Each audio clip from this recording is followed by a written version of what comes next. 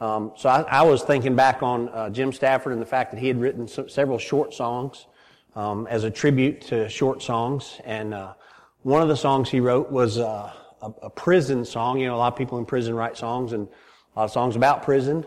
Some of you, when you were in prison, probably remember those songs. Kidding. And I don't know if you remember them or not. Maybe you don't remember that time at all in your life, but I do. Anyway, but there's this song was a prison song. Get that tune right.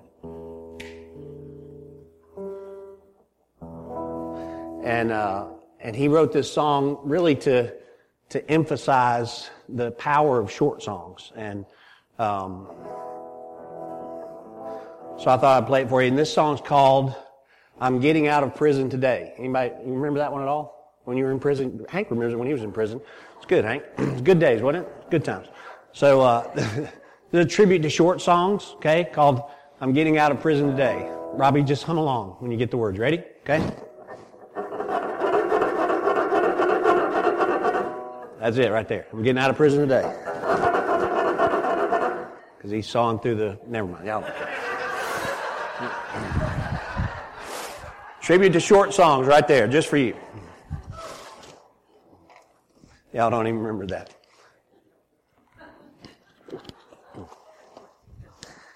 He does sing a song about his truck right after that. It's a short song about his truck, but I won't play that for you. But I want you to turn to Psalm 117, and I want us today, as we come into our communion service, we're celebrating the Lord's table today and the work that He's done. Psalm 117 sets that up so perfectly. And if you had to write a song that was really 2 verses long, 2 whole verses now, that kind of encapsulated everything about God and us in one song. It encapsulates all of who God is and what He was created for, what He created us to do, and what He did for us is all encapsulated in these 2 simple verses. And it just reads this way. You got your Psalms open by now. It says, "Praise the Lord, all nations. Praise Him, exalt Him," one translation says, "exalt Him, all you people, for His mercy and loving kindness." Now this translation is the Amplified Bible you see on the screen here. "For His mercy and loving kindness," that's really the Hebrew words there, "are great toward us. And the truth and faithfulness of the Lord endures forever. Praise the Lord. Hallelujah." Can we just read that together off the screen? It's a really good translation of it. It's almost a literal translation of the Hebrew word. So let's just read it together in honor of the word. Ready? "Oh, praise the Lord, all you nations. Praise Him, all you people. For His mercy and loving kindnesses are great toward us, and the truth and faithfulness of the Lord endure forever. Praise the Lord." Amen? Amen. So it's the shortest psalm. A lot of people believe it celebrates Israel's redemption from Babylon after they'd been captured, literally nearly annihilated, and God restored a remnant of them back to Him.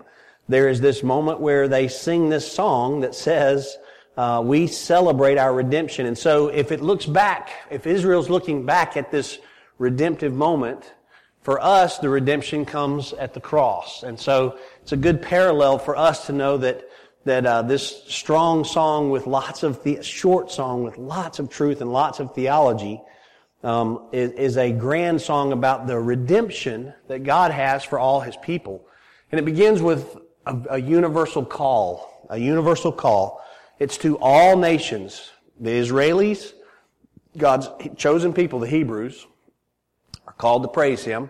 But also, listen to this now, think about this.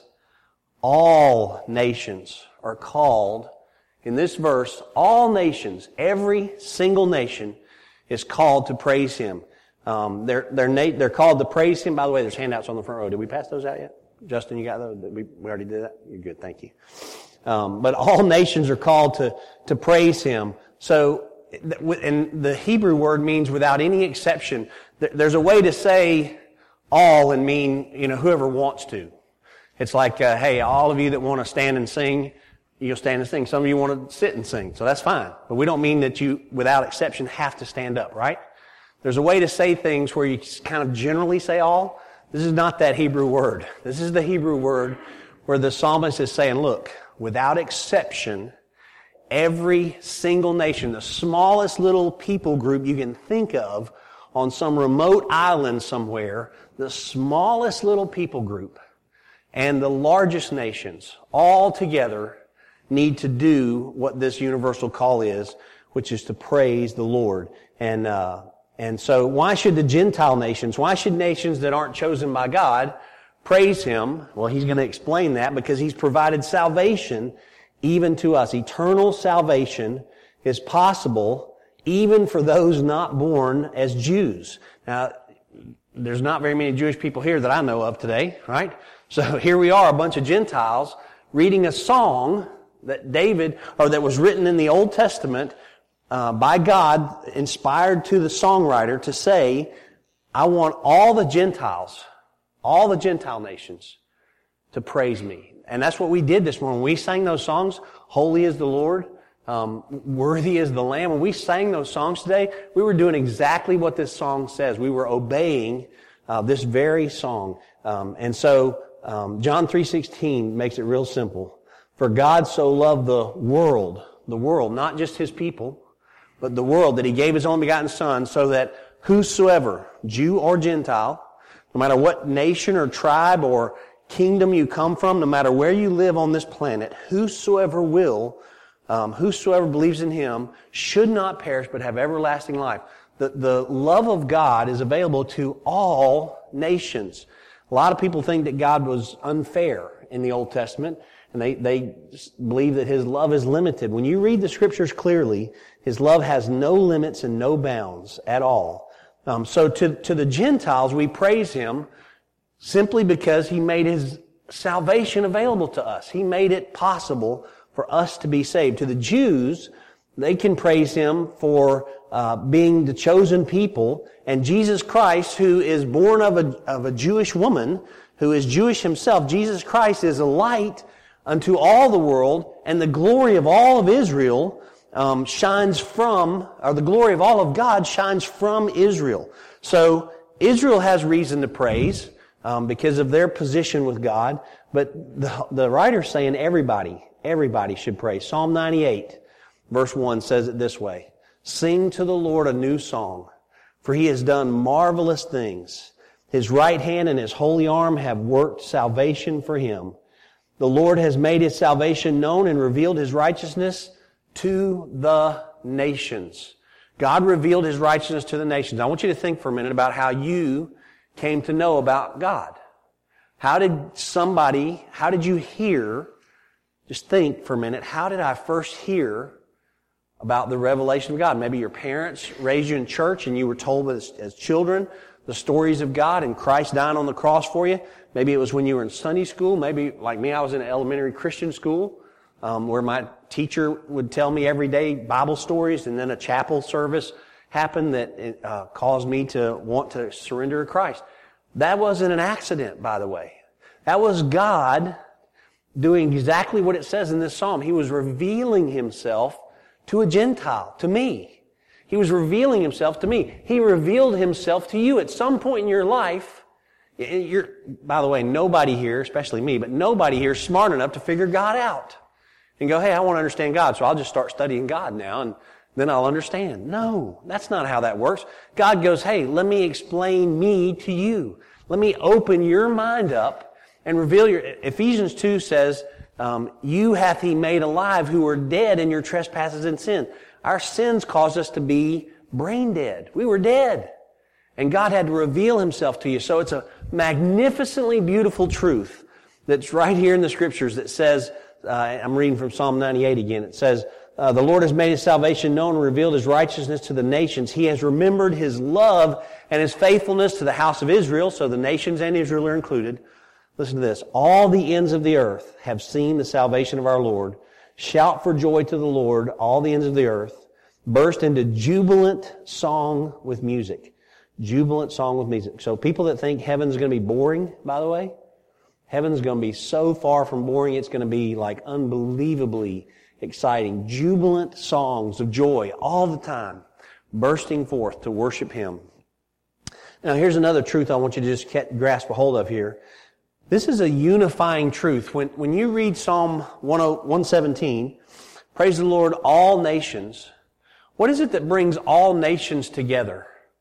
What is it that's supposed to bring nations that are at war with each other? The Middle East is just a mess today. Brother Warren prayed it in our prayer time this morning in my office. The Middle East is a mess. What's going to bring all those nations together?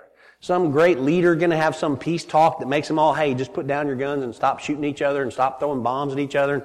Let's all try to get along now. Is that it? No, it's the message of salvation, which includes the fact that we're sinners that need to be saved. We sang it, just as I am. I come needy. I come desperate to God. That's what brings all nations together, is when we surrender ourselves before God.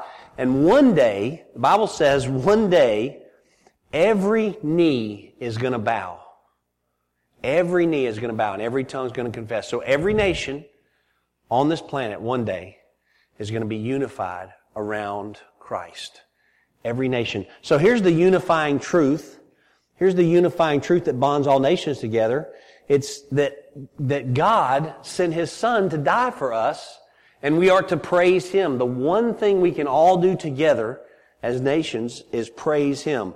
Now, obviously, the enemy, Satan, has deceived many people, many nations, many countries, and the gospel of the grace of God is not permeated into them, and people are deceived, and they believe all kinds of false teachings and false things.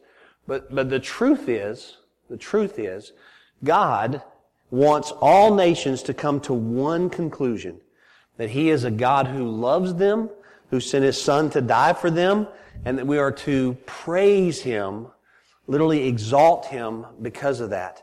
And by the way, this word praise that's used here, it has a connotation of I'm offering flattering speech to you because you're angry with me. It has that connotation. I studied the Hebrew word, and it was fascinating to me because I was like, wow, sounds like God may be mad. But the connotation of the word, the original core word, is when an angry official, when a judge or a ruler is upset with you, you come to them and you honor them. You say, "Oh, we worship, we bow before you. You are the greatest leader ever," and hopefully they'll be kind and merciful to you. That's the connotation of this word. Except it also has a way of being interpreted that comes out of the context of what follows it. So what follows it is this. Listen to Psalm 117. For His loving kindness is great toward us. So we aren't to bow before God because He's angry and give Him flattering praise. We're to speak truth of praise to Him. We can literally bow before God and speak this truth to Him that says, "You love me and show great mercy to me, and I don't deserve that." See, that's the truth. That's not flattery speech. It's not like trying to make something up. It's speaking straight truth about what God's done for you. That's the kind of praise that's supposed to be offered up. And Romans 15, the Apostle Paul quotes this psalm, by the way. And he uses it as a tie from Gentiles and Jews, from all nations becoming one. He says, Romans 15:7, "Accept one another then, just as Christ has accepted you, in order to bring praise to God." We need to all get along. It's what he's telling the Romans. By the way, the Roman church was filled with Jews and Gentiles who had not got along before. But they were centered now around the death of Christ and the resurrection of Christ, and they were beginning to be unified. And Paul writes to them all through the book of Romans, the work of Christ, that He died on the cross to save you from your sins. All have sinned and fall short of the glory of God, Romans 3, that Christ paid for that. When He writes that information to them, He wants them now to live together. So He says, accept one another, just as Christ has accepted you, in order to bring praise to God. For I tell you that Christ has become a servant of the Jews on behalf of God's truth to confirm the promise made to the patriarchs. Christ became a servant of the Jews to confirm the promise Verse 9. So that the Gentiles may glorify God for His mercy, as it is written. And then he quotes, therefore I will praise you among the Gentiles. I will sing hymns to your name. Again it says, rejoice, O Gentiles, with the people. And again it says, praise the Lord, all you Gentiles, and sing praise to Him, all you peoples. The Apostle Paul, agreeing with the psalmist thousands of years before him, says we have a reason to unify people groups. And it's around the work that Christ did for us. What's the reason we should praise Him? This is a very important reason. It's the same reason given by the psalmist and Paul and all through the Scriptures. It's that God has an unrelenting compassion for us. There's a universal call for us to praise Him over His unrelenting compassion. And I want you to register that in your head. I'd like you to think through those words. I worked very hard on thinking through what that means. His unrelenting compassion. It says in the text, literally, His merciful kindness. Now I want to tell you that the Hebrew language it's an emotional language. It's written with lots of emotion. It's not a specific language like Latin or like the Old Testament or the New Testament is written in what's called Koine Greek. It's a very specific language. The Hebrew language is very emotional and it's kind of a broad, when they use words, it can have multiple meanings, and it always has some sort of emotional energy behind it. And they have this word called loving kindness in the Hebrew. We translate it all the time in the King James especially, loving kindness. It's such a strong word, we can't just put the word love there or the word kindness there.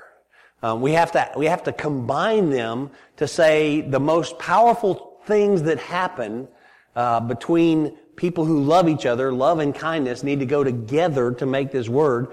In the English, some newer translations now use the word grace right here because it's such a strong word that says His grace, everything about Him that says you don't deserve this, but I'm going to show you this enormous amount of love. Now, what's interesting in this little short psalm is that the writer actually says His merciful, loving kindness. He actually throws an adverb in there to say, let me explain to you that it's not just loving kindness, it's merciful loving kindness. You can't get any sweeter in the language than this little short song. He says, and it's an unrelenting compassion that God has for us.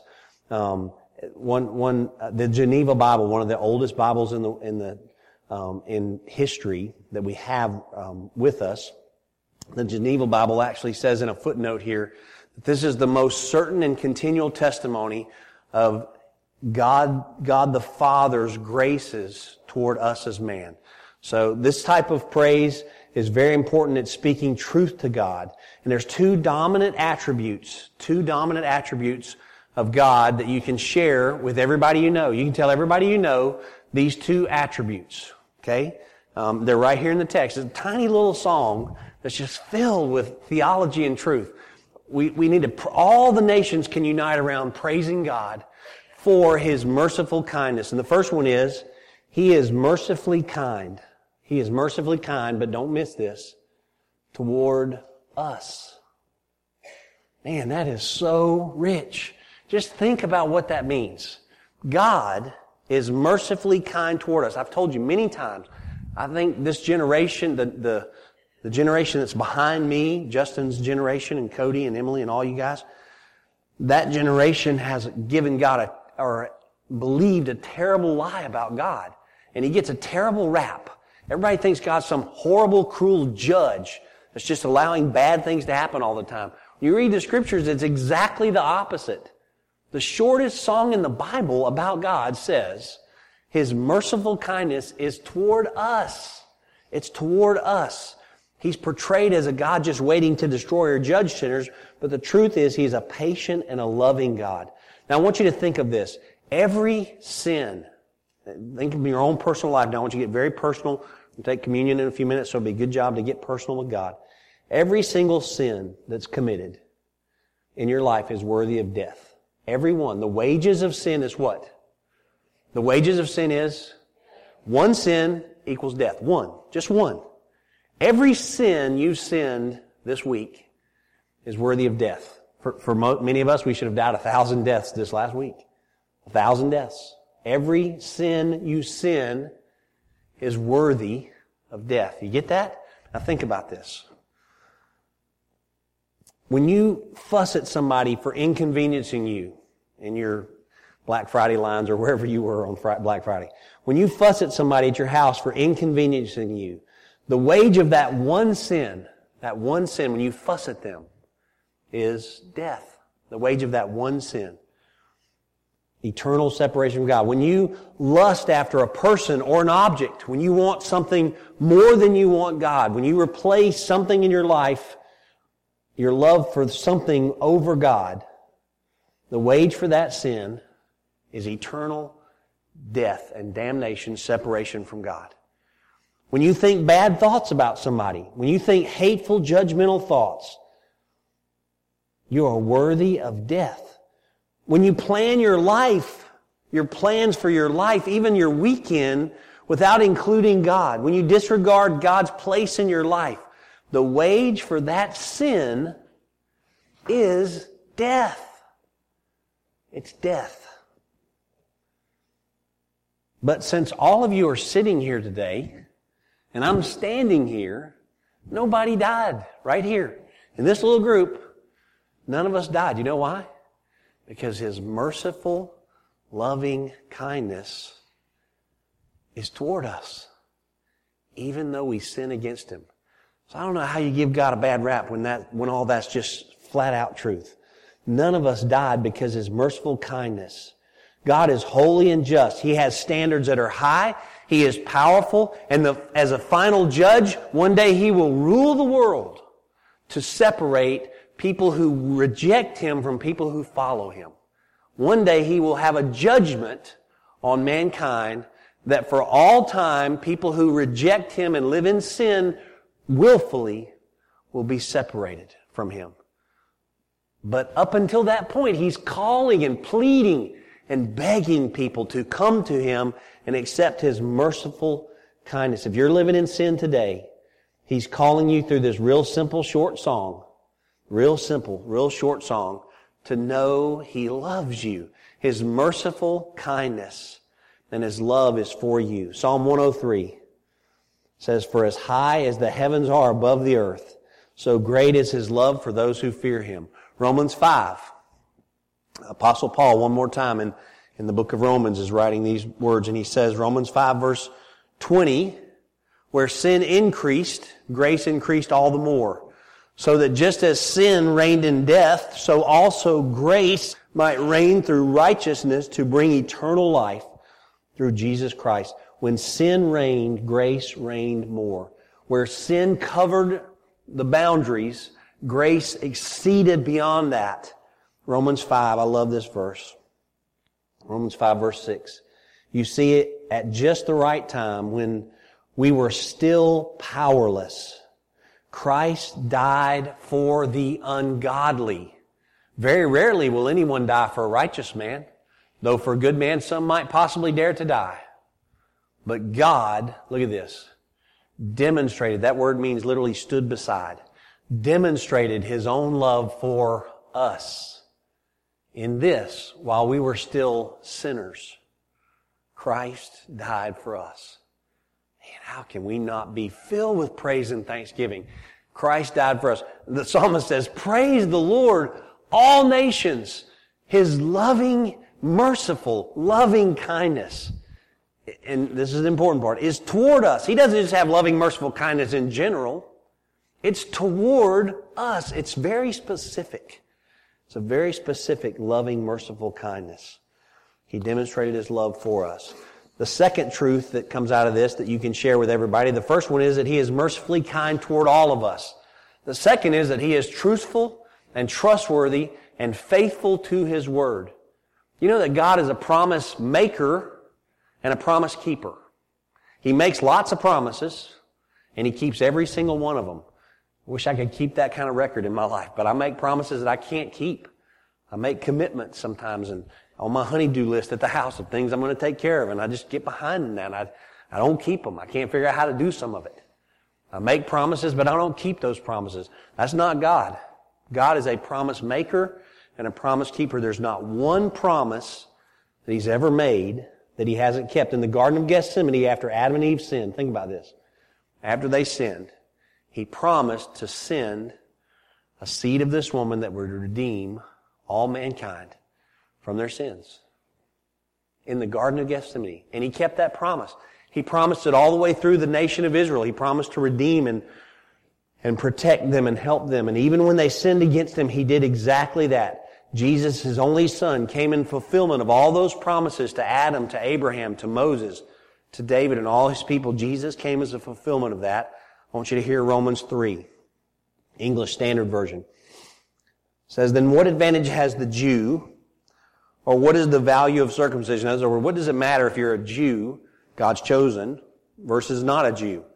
Much in every way. To begin with, Paul telling the Jews, hey, you guys are valuable. To begin with, the Jews were entrusted with the oracles of God. God came to reveal himself through you. That's how he used you to reveal himself. So you're valuable. What if some of the Jews were unfaithful?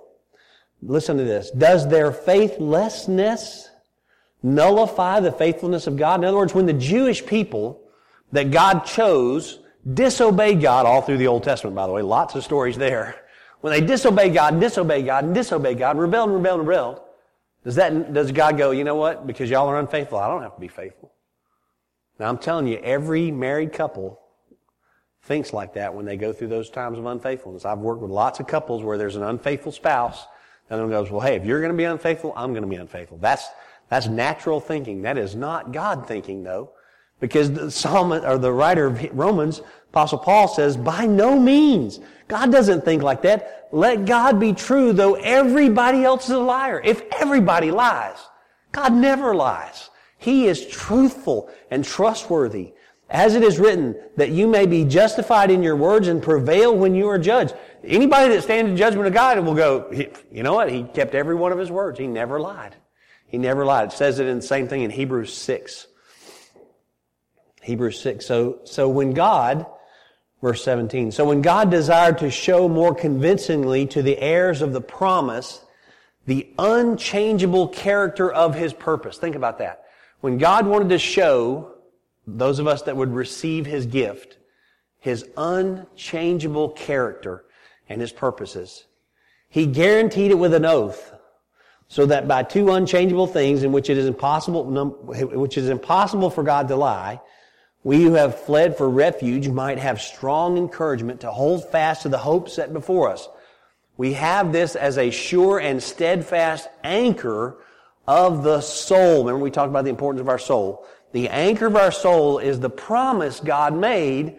By the way, he made an oath to himself to love us. When Abraham, in the Old Testament, when God made an oath to Abraham and a promise to Abraham, he literally put Abraham to sleep, and there was a way they would sacrifice all these animals and cut them in half, and you would make a promise to each other when you made a covenant with each other. The two people that sacrificed the animals together would walk in between the two halves and holding hands a lot of times, and they would make the promise as they walked through. Well, in the Abrahamic covenant in the Old Testament, when God promised to protect and love Israel as his own, he put Abraham to sleep, and he walked through by himself because he was the one making the promise. He's like, I don't depend on you. My faithfulness is solid, and I don't need somebody that may be unfaithful to walk the journey with me. His promises are true and sure and steadfast. They're the anchor of our soul. God is truthful and trustworthy and faithful to his word. He kept every promise he has ever made. We sit here today, by the way, a room full of Gentiles, because he kept his promises. We're beneficiaries of his merciful kindness because he kept his promise and his word. His word will always endure. So we have a lot to be thankful for today. The ease of living that we live in America. I know it seems hard for us because we get caught up in the rat race called the American culture. But if you've ever visited and just seen the pictures we've shared here from the mission field, we have a lot to be thankful for. The ease of living that we live here. The fact you have drinking water available to you. Lots of places we visited, they don't have fresh drinking water at all. They can't get water that's not horribly contaminated. And so they just constantly are drinking contamination in. the fact that we have comfortable homes, the fact that we have a nice place, the freedom to worship in this place, not a freedom that happens in some countries. The accessibility to God's Word. Everybody here has the availability of God's Word, thousands of Christian books available to you, and all kinds of opportunities to read God's Word, sing God's songs. The fact that you have your friends around you and your family, we have a lot to be thankful for. But the most important thing that we should be thankful for, think about this. His merciful, loving kindness is toward us. It's toward me. It's toward you. His loving, merciful kindness is toward you.